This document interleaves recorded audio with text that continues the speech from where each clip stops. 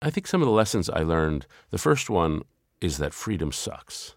That we think freedom is great and political freedom is great, but social freedom is not great. If you're unattached, if you're uncommitted, you're unremembered. Do you ever wonder where all your money went? Like every single time you look at your bank account? Honestly, it's probably all those subscriptions. I felt that way too, until I got Rocket Money. Rocket Money helped me see all the subscriptions I'm paying for, and it was eye-opening. Between streaming services, fitness apps, delivery services, it all adds up so quickly. Rocket Money is a personal finance app that finds and cancels your unwanted subscriptions, monitors your spending, and helps lower your bills. Rocket Money has over 5 million users and has helped save its members an average of $720 a year, with over 500 million in canceled subscriptions. Stop wasting money on things you don't use. Cancel your unwanted subscriptions by going to rocketmoney.com/Wondery. That's rocketmoney.com/Wondery. rocketmoney.com/Wondery. I'm Tina Brown, and you're listening to TBD. In his #1 New York Times bestseller, The Road to Character, David Brooks made a humorous confession. I was born with a natural disposition towards shallowness, he wrote, before really piling on himself. I now work as a pundit and columnist. I'm paid to be a narcissistic blowhard, to volley my opinions, to appear more confident about them than I really am, to appear smarter than I really am, to appear better and more authoritative than I really am. Well, he may claim to be a doubting Thomas Aquinas, but I don't buy it. As fans of his required reading op-ed column in the New York Times have long known, Brooks is one of the most astute social, political, and cultural commentators of our era. In that same 2015 book, Brooks delineated the difference between what he calls resume virtues and eulogy virtues, extolling why and how we should value inner character over external achievement. Now, liberal America's favorite conservative, or vice versa depending on whom you ask, is seeking an even higher plane in his latest book, The Second Mountain, which explores the meaning of leading a truly moral existence. In today's selfie-centered world, Brooks has identified the 4 principles that constitute a purposeful life.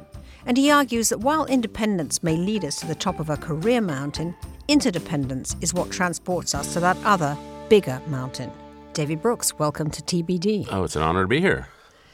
So let's clear away, first of all, any question about what the second mountain is. What is it, and how do you get there? I just noticed a lot of people that I admire the most have their lives have a 2-mountain shape. So they get out of college and they pick a career and they think this is the mountain I'm going to climb. I'm going to be a doctor, a lawyer, whatever, and they climb it. And some of them succeed and they find it unsatisfying. Some of them fail. Sometimes they get knocked sideways by a scare, a cancer scare, or the death of a child, something that wasn't in the original plan. And they're in the valley. And in the valley, they really get introduced to themselves. And they realize that first mountain was shallow and mostly ego-driven. And in the valley, they discover their heart and soul. And when they see the sudden depths of themselves, they realize only spiritual and emotional food is going to fill that. The second mountain is really about giving back, pouring forth, being relational. It's a bigger and better life. It's really a transformation from one moral system to a better one. Is suffering essential part of that? You know, the ego is strong, and you've got to be blasted out of it. And I think you can be blasted out of it in one of 2 ways. One, suffering. I think that makes the desires of the ego seem small. Sometimes love. I do think some people get loved, and they experience this deep, passionate love, and they just want to give themselves away. You say in the book that you've become radicalized over the past few years, and you write, of course, that your marriage ended.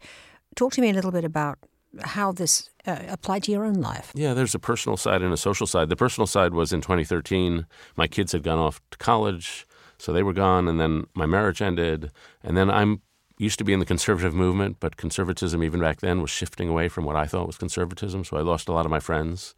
And I found myself living alone in an apartment. And workaholism is a really good way to avoid any spiritual and emotional problems, so I really became a workaholic. And I noticed it one day, I never entertained in my home, and I really had nobody to see over the weekends.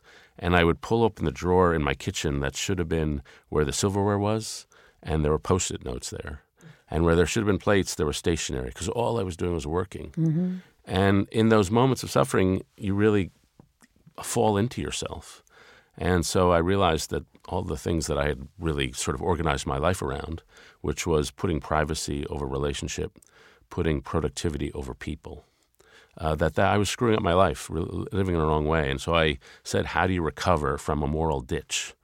And so I spent 5 years thinking about that, reading about it, talking to people about that. Did you do a lot of therapy in that time? I did a little. I mostly did a lot of reading because I'm me. And so I read a lot of theology, a lot of spirituality, a lot of psychology. And gradually I came to certain different conclusions about life. And it came in handy because the rest of society was about to go into a ditch. So I became an expert in how you get out of a moral ditch. Mm-hmm. And what do you think were the critical things that took you out? Yeah, I think some of the lessons I learned, the first one is that freedom sucks. That we think freedom is great and political freedom is great, but social freedom is not great. If you're unattached, if you're uncommitted, you're unremembered. And so that's the first thing I learned. The second thing I learned was in moments of difficulty, you can either be broken or you can be broken open. And if you're broken, you shrivel and you turn small and you get driven by your resentments and fears. But people who are broken open get bigger and they get more expansive. There's a great Annie Dillard quote in the book that if we get down to the place where the monsters live, we're afraid to go, we find our illimitable ability to care. And that's when you get deep down into yourself, you find the heart which yearns for fusion with another. You find the soul which yearns for fusion with the good. And you get down into those tender parts. And I think people who've been through that are broken open. And then the final thing I learned is that you can't pull yourself out of the valley on your own. You need somebody else to reach down and lift you out. And I was very fortunate to have a community in my life starting in 2013 and continuing to today of basically young kids in D.C. who I have dinner with every Thursday night, there are about 40 of them, and they are emotionally transparent, and they force you to be emotionally open. And I went to this home first time in 2013. I met a kid for the first time, and I tried to shake his hand. He said, "We really don't shake hands here. We hug here." And so I'm not the huggiest guy on the face of the earth, but I've been hugging with them every Thursday night for 5 years since, and they showed me how to live in a more open and vulnerable way. And you remarried? I did remarry 2 years ago, and so that part of life is now completely blissful. And so back in 2013, I was having all these deep spiritual experiences because I was suffering and all that, and now I'm blissfully happy. And I don't have some of those deep, pondering experiences, but good riddance. I'd rather be blissfully happy. And who are these young people that you're having dinner with every Thursday night? Well, there's a couple in D.C. Named Kathy and David, and they had still have a kid named Santi, went to D.C. public schools. And Santi had a friend named James whose mom had some health issues, and James often had no place to stay. So they said, well, James can stay with us. And then James had a friend, and that kid had a friend, and that kid had a friend. And before they knew it, they had 40 kids around the dinner table and 15 sleeping in the basement. And so we created a community called A-OK, All Our Kids. And we all are a second family to each other. And I came hungering not for chicken, which is what we eat every Thursday, but for spiritual and emotional food. And they came hungering for family too. And so we found each other, and we are different races and different generations, but we walk through life equally, and we throw our stuff on the table, the good stuff that we're grateful for, and we talk about the bad stuff we're afraid of. And one of the girls had a failing kidney, so David gave her his.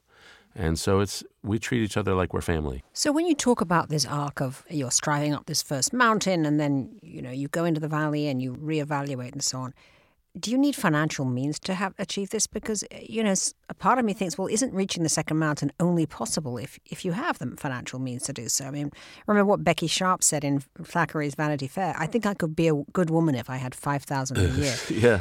Which I think a lot of people feel, which is, they're busting their chops to, work several jobs. It's like it's all just terrible and difficult and so on. Isn't it a bit of a luxury to spend time on spiritual evolution? Yeah, no, I don't think so. I've traveled the country in the last several years, meeting a lot of these people who I think just radiate joy.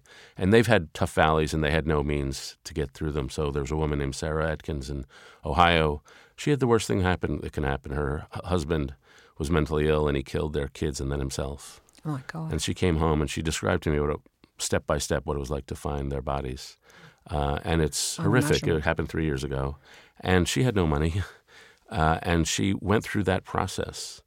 And she is coming out the other side gradually. And she now runs a free pharmacy for people in southeastern Ohio. She runs a school. She has a little foundation without much money. But she said, I wanted to show that whatever he tried to do to me, he wasn't going to do it. And she has a certain sense of purpose and somewhat angry at what he tried to do and what he did do. but she has a sense of purpose and she radiates service. Her life is a gift. Do you think you've written a religious book? I mean, how much is faith a part of this reevaluation and learning? I don't think it has to be. The question is, can you be good without God? I think the answer is obviously. I found I could not be good without God. And so I did become faithful over the course of this time, not in a very steady way, a way that's filled with doubt and filled with moments where I don't believe. But as a friend of mine said, my categories were not broad enough for the way reality seemed to me. Mm-hmm. We're sitting here near Penn Station, New York, and I had a moment maybe 5 years ago now where I just seemed to me that all the people I was walking around Penn Station, New York is as dehumanizing experience as possible to imagine. But it just occurred to me they all had souls. And it came to me that I couldn't do my job as a journalist unless I thought people had a soul, that each human being has some piece of themselves that has no shape, size, color, or weight, but gives them infinite value and dignity. And why would I bother writing about somebody if they didn't have that? And everybody I cover and everybody we talk to has that infinite dignity, a yearning to be good. And once you come up with the idea that people do have souls, they're not just tigers, they're not just rivers or trees, then it seems like there's one soul that somehow we're all connected in, and that pretty much leads you toward religion. Well, we're living, of course, in a deeply narcissistic time, and everything is geared to this kind of searing individualistic expression and very often quite viciously so. I mean, how do we fix the rampant cult of egotism and get to some of this second mountain stuff? Yeah. Because as a culture, as a society, it seems like everything is militating against that. Yeah, well, I think we've had 60 years of hyper-individualism. Starting in the 60s, both on the right and the left, we adopted very individualistic way of living. I'm free to be myself. I don't want any restraint. And for the right, it was economic freedom, and for the left, it was more social and lifestyle freedom. And in my view, we've run out the string. We've created this sense where we don't share any moral system. We get our own. And that leaves people morally naked and alone. And so I don't think we're going to go back to the deference to authority of the 1950s. I would never want to do that. But I do think we can organize our lives around commitments, the promises we make to each other. And I think the good life is a life of maximal commitments.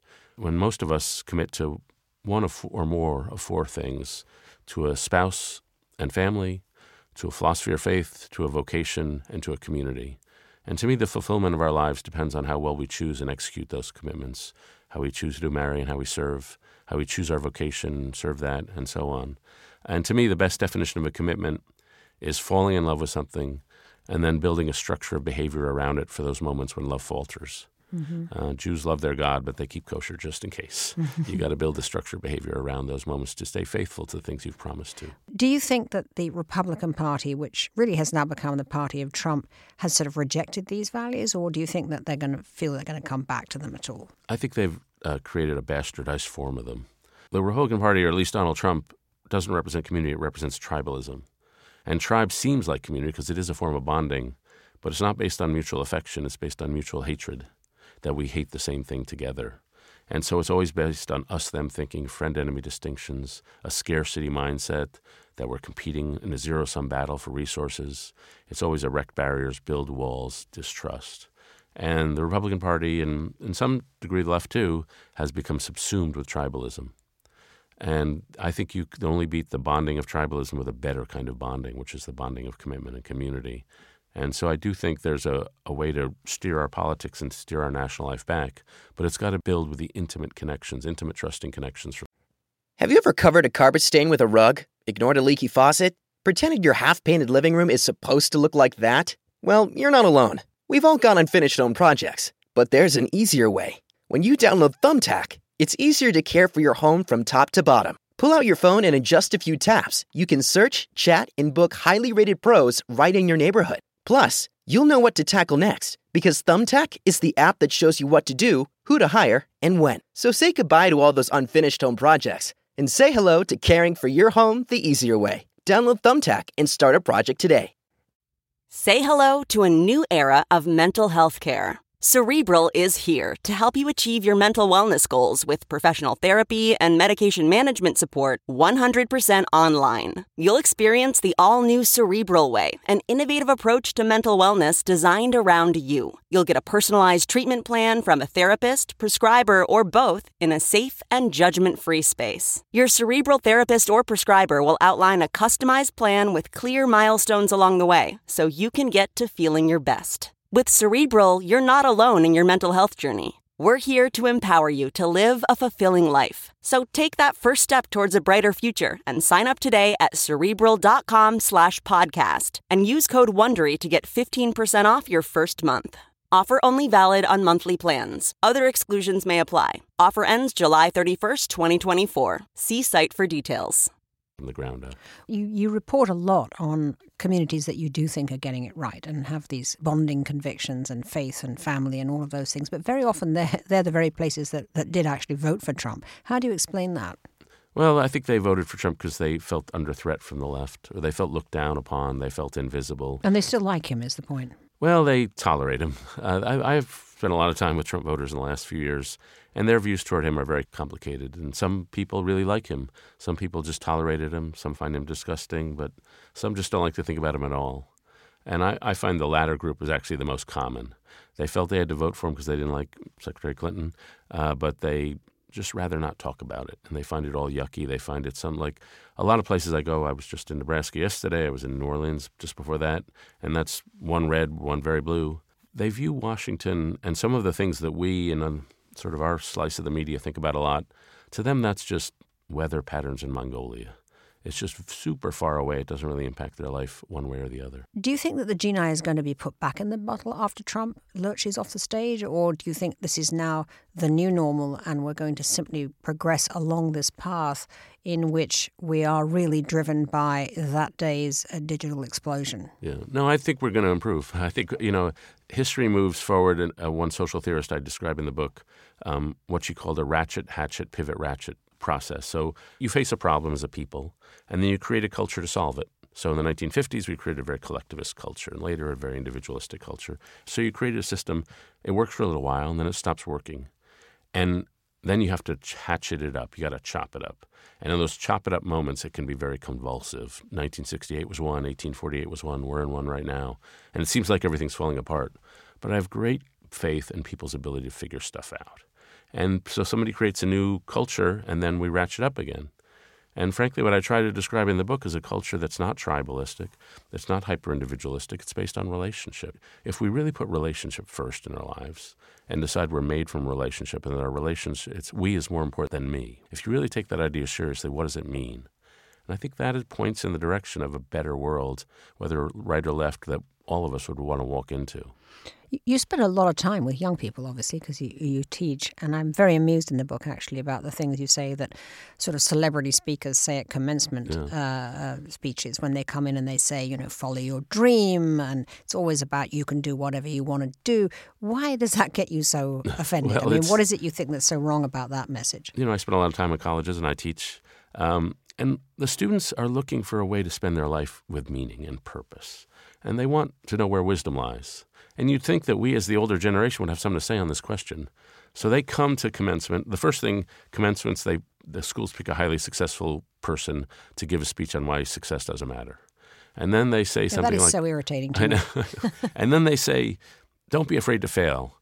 From which you learn it's okay to fail if you happen to be J.K. Rowling or Denzel Washington. For most people, failure sucks, but for J.K. Rowling, it's fine. But then the thing that really bugs me is the big boxes of nothing we give them. We give them bromides that mean absolutely nothing. And so they want to know, where do I devote my life? What is worth wanting? And first we say, well, be free. And they're drowning in freedom. So then we say, don't worry, the future is limitless. Take risks. And they don't need to hear that. That doesn't help them decide. And so they ask, well, what's the source of authority? And we say, look inside yourself. You do you. Find your passion. And so basically they want some guidance about what is a good life. And our moral culture says you're on your own, buddy. And maybe if you're Nietzsche or Aristotle, you can come up with your own moral philosophy. Most of us can't do that.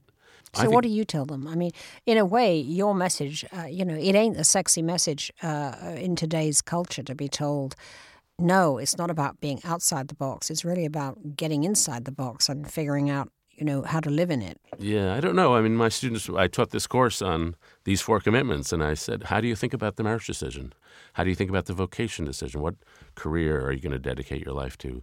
And to me, I think they want to settle themselves in those things. They want to find, we all look at couples who have been married 50 years and are gloriously happy in that. And those people have won the lottery. Those are the happiest people I know, the people who have had good, long marriages and feel warmer at age 75 than they did at 25. And living that out requires some skills. And so I think they're hungry for the skills to do that. And they want to find a vocation where they can lose themselves in it. And I almost called the book To Give Yourself Away.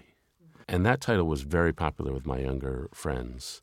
Somehow that's what they want to do. They don't want it to be about me, me, me. They want to say, I give myself to this. They want a calling to something bigger than themselves. Like all of us. Yeah. In March, you wrote a column that made the case for reparation to African Americans, which I'm sure startled some of your conservative friends. I mean, what led you to that? Yeah, at first I had read this Ta-Nehisi Coates piece from several years ago called The Case for Reparations with a great deal of skepticism. But over the last 3 or 4 years, I've spent really traveling around the country, and a few things have leapt out at me. One is that the election of Trump has put us at a moral breaking point on race. Right now, our political division overlaps with our racial division, and that's horrific. That's a horrific problem. Second, just meeting so many African Americans who have almost given up hope. That's a bit of an overstatement, but who are filled with a sense of pessimism and despair that I didn't hear about. And maybe they weren't expressing it, but now they're expressing it, and we've got to listen. I was with a woman in South Carolina who's elderly, and she said, I came up in 1953. I feel the young African Americans in my neighborhood have it worse off than I did back then. And so there has to be a radical step taken to say we acknowledge this sin. And what would that look like, though? Well, the first thing is to say we do it as a show of respect for what you've endured because of slavery and all the discrimination since. And then you have a conversation about that. And in Coates' piece, he doesn't ask for writing checks. It's starting the conversation. We acknowledge this history, and let's have a conversation how we do that. There are various proposals out there. Some just would advocate doing it through more generous welfare programs. Some advocate doing it through baby bonds, where you give kids something they could later invest in education or something like that.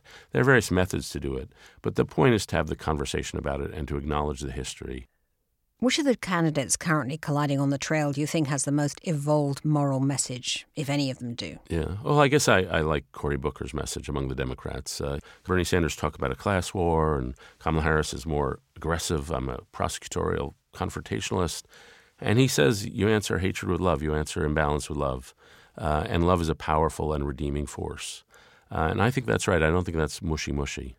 I do think most people can be appealed to by their better natures. And as King and as so many others have taught us, love can be a force to be aggressive with, to confront people with evil, but it can also be a force of embrace and forgiveness and vulnerability.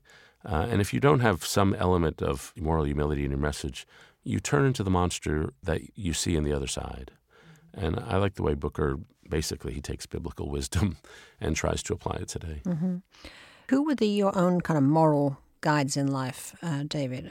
Was it in your family that you developed such a strong sense of where to look for in terms of these spiritual evolutions? I grew up in a Jewish immigrant family, and there was a kind of Jewish goodness that you get in a home on a Friday night. I often say that every church service I've been to is more spiritual than every synagogue service, but every Friday night Shabbat meal I've been to is more spiritual than every church service.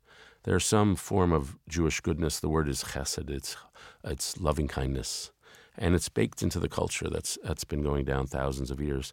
But then I've seen other kinds of goodness. I describe in the book a man who I knew when I was young named Wes Wubenhorst, who became an Episcopal priest. And he was just a man. He was sort of a man-child. He spoke with enthusiasm and pops and clicks and laughter. And he worked in Honduras in deep poverty. He worked with women who suffered domestic violence. So he saw hard stuff, but he radiated incandescent joy. And he just did not think of himself. He was genuinely a man for others. And that is a kind of inspiring goodness that really reorients your life. And I've met so many people who are incandescent in that way, and they've all let the self die. You call it moral joy, don't you? Yeah, in I the think book? that's what we shoot for. Yeah. If we shoot for happiness, we're going to screw up. You also write about mentors. What is a mentor? Your mentor really was William F. Buckley, right? I mean, after you left the University of Chicago, you went to the National Review as an intern. What did you learn from Buckley? Well, I was his surrogate son for about a year and a half. He took me boating and he took me to Bach concerts. He respected my opinion, or seemed to. He seemed to ask my opinion. But I think what we learn from mentors, what is worth wanting, even if it's hard. What young people want, and I think what we all want, is not the easy, happy life. We want a hard life, but worthy of the hardness. So in the book, I talk about a great scientist, E.O. Wilson, and his... I love the E.O. Wilson stuff. Talk about E.O. Wilson. I love that story. Yeah. Well, the first story is how he discovered his vocation. He was 7 and his family was splitting up. His folks were divorcing. They sent him away to a beach in Florida, and he saw stuff he'd never seen: jellyfish, stingrays. And he said at that moment a naturalist was born. He saw this new world and was besotted by it. And so he says I call it in the book an annunciation moment, that moment early in life that prefigures a lot of what is going to happen. Einstein, when he was 4, somebody gave him a compass, and he got a sense, there's these invisible forces in the world. That prefigured everything else. For Wilson, it was seeing nature. But then he had a mentor at Harvard named Philip Darlington, and at one point Darlington was trying to collect bugs in the Amazon in a pond, and a crocodile reached up and grabbed him and pulled him down, and his whole right side of his body was shredded. And he dragged himself back to camp. He survived. And as Wilson wrote in his book, Naturalist, surviving a crocodile is not a sign of great character. But what happened next was, and he was still in a body cast. He stayed another 6 months in the Amazon, dragged himself out to collect samples, learned to collect them with one hand because the other hand was in a cast, and just doggedly did that. And I think that's what we want as young people to say. This is not going to be easy, but this is worthy of your effort. Yeah. And you worked also for Jim Lehrer, right, at PBS NewsHour. You used a phrase which I loved that too. You said Lehrer enforced a moral ecology. How do you enforce a moral ecology? Yeah, subtly. And he was also a mentor of mine. So my first 10 years on the PBS NewsHour with Lehrer was the host, and Mark Shields and I would talk to him. And when he's on the air, Lehrer could be very stoical. But when the camera was not him, he was very reactive. And so when I said something that he thought was insightful or good, his eyes would crinkle in pleasure. When I said something he thought was crass or not good, his mouth would turn down in displeasure. So for 10 years, I tried to chase the eye crinkles and avoid the mouth downturns. Mm-hmm. In that way, he instructed me subtly on how to be. Okay, it's time to commit. 2024 is the year for prioritizing yourself. Begin your new smile journey with Byte, and you could start seeing results in just 2 to 3 weeks. Just order your at-home impression kit today for only $14.95 at Byte.com. Byte Clear aligners are doctor-directed and delivered to your door.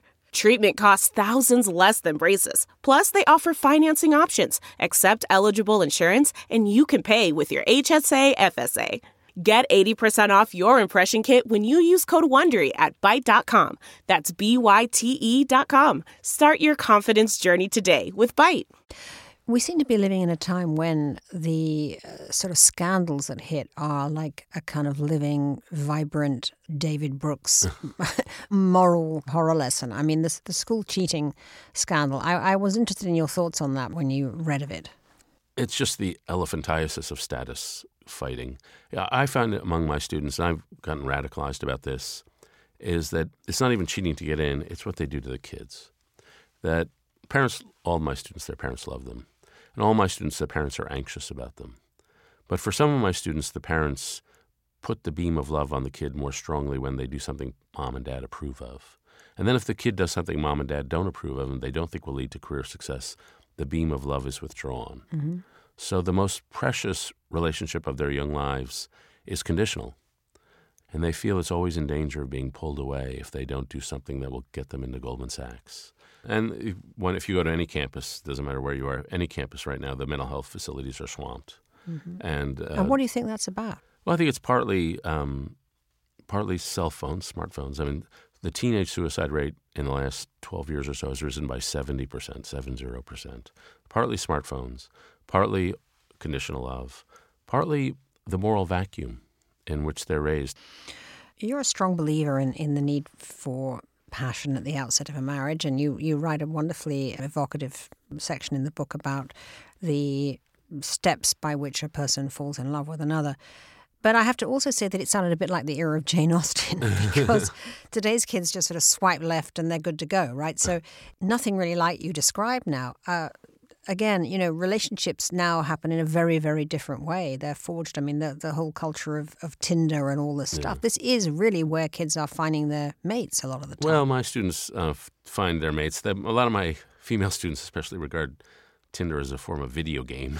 So they're just doing it, swiping one way or the other for fun. It doesn't really lead to anything. I don't think the human heart has changed. I think intimacy is something that happens very gradually, that it's a series of conversations, a series of revelations of vulnerabilities, and each side is slowly measuring, if I reveal, will you reveal? If I pause, will you respect my pause? There's a series of very subtle challenges we have to each other. And I don't think that has changed. And I think as people really think about who to marry and how to get close to someone, they want it to be a slow revelation of gates that are opening. I'm always fascinated. A couple of stories in the book of love at first sight. It's never happened to me, but I'm sort of fascinated by people who fall in love. And one of my stories in the book, it's a true story, there's a hairdresser in Houston named David, and a woman came into his hair salon, took a look at him, and she was already engaged. And she was moving to San Francisco to be married to her fiancé. And she decided to get her hair done before she left. And she took a look at this guy, went to the back room, called her mom and said, I've just seen the man I'm actually going to marry. And she gets out in the chair. He's cutting her hair. And he asks her a story. And she says, well, I'm engaged. I'm about to go to San Francisco to be with the man I'm going to marry. But I won't do it if you'll marry me. And he looked at the scissors and said, I never felt more free than I did at that instant. And he said, it's a deal. And so they got married. I'm sort of transfixed by those cases. It is completely fascinating. Yeah. Some people just know. They know, yeah. No, I think that has to be a kind of sort of meeting of the minds. Or maybe it's timing. I'm not sure. Just to go back to politics for 1 minute before we wrap. I mean, you've seen the Republican Party become the party of Trump, right? Yeah.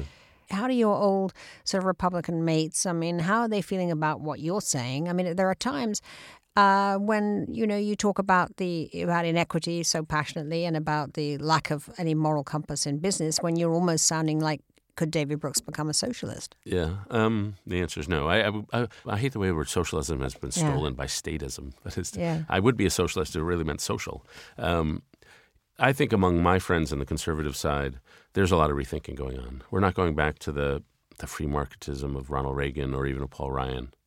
It's going to be a conservatism that is about reestablishing social bonds, social capital. And frankly, if you look at the big unmet need in our electorate, it's people who are economically left and socially right. We always think the future is going to be in people who are socially liberal and like balanced budgets. Almost nobody is there. Mm-hmm. There are a lot of people who are pro-life but also pro-Bernie on economic stuff just because they want cohesion, they want security, and they want some economic togetherness as well as social togetherness. And it wouldn't surprise me if a lot of people ended up there. And who are the people that you think can lead us there? I mean, you're looking at, a lot of thinkers and political activists and so on. I mean, who's impressed you? Who has ideas on how to reinvent the Republican Party? Yeah, I mean, the smartest young conservative writer is a guy named Yuval Levin, who's at National Affairs, and that's a journal that really does very good stuff on reinventing conservatism. A think tank that is one of the most dominant, vibrant think tanks in the world is called the Niskanen Center, and they're sort of fallen away libertarians. And they point out that a lot of the countries that have the most free markets also have the most generous welfare states. And so the idea that we're pro-market or pro-state doesn't make any sense because the Norway and Denmark have both. And so they're doing a lot of fresh thinking. In the U.S. Senate, I find there's a complete generation gap. The senators over 50 are stuck in a certain way. But underneath, there's a guy named Mike Lee from Utah, Marco Rubio, Tim Scott from South Carolina. They're thinking in fresh ways. Ben Sasse from Nebraska, Tom Cotton, not somebody I always agree with, but there's freshness there.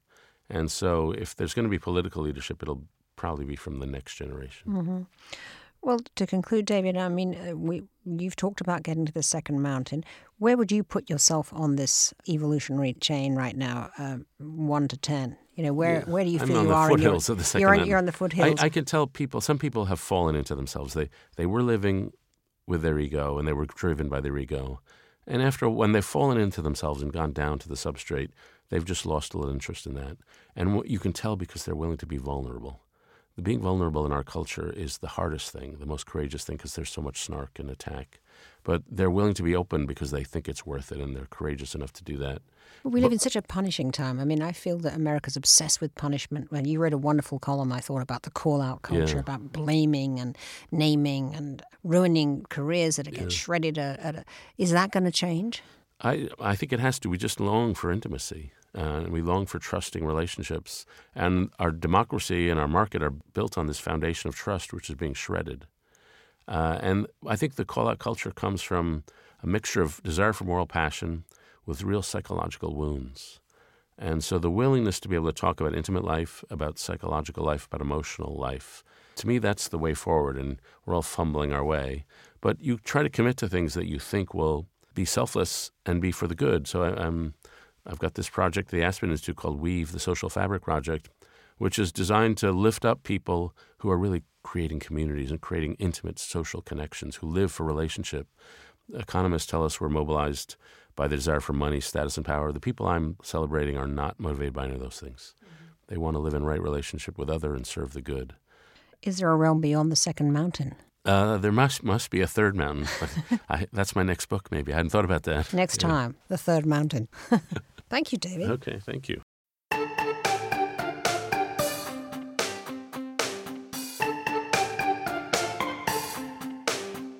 You've been listening to TBD with me, Tina Brown, brought to you by Wondery. You can subscribe to TBD on Apple Podcasts, follow us on Spotify, or keep up with us however you listen to podcasts. And please don't keep TBD all to yourself. Tweet about it, Instagram it, or, try having an actual conversation with a real person. You can also rate and review us on Apple Podcasts or wherever you get your podcasts. That's a great way to spread the word. Like what you heard today? There's more where that came from. Check out my interview with media prince, editor of The New Yorker, David Remnick. TBD is produced by Tina Brown, Kathleen Russo, Julie Subrin, Karen Compton, Justine Giannino, and Michael Solomon.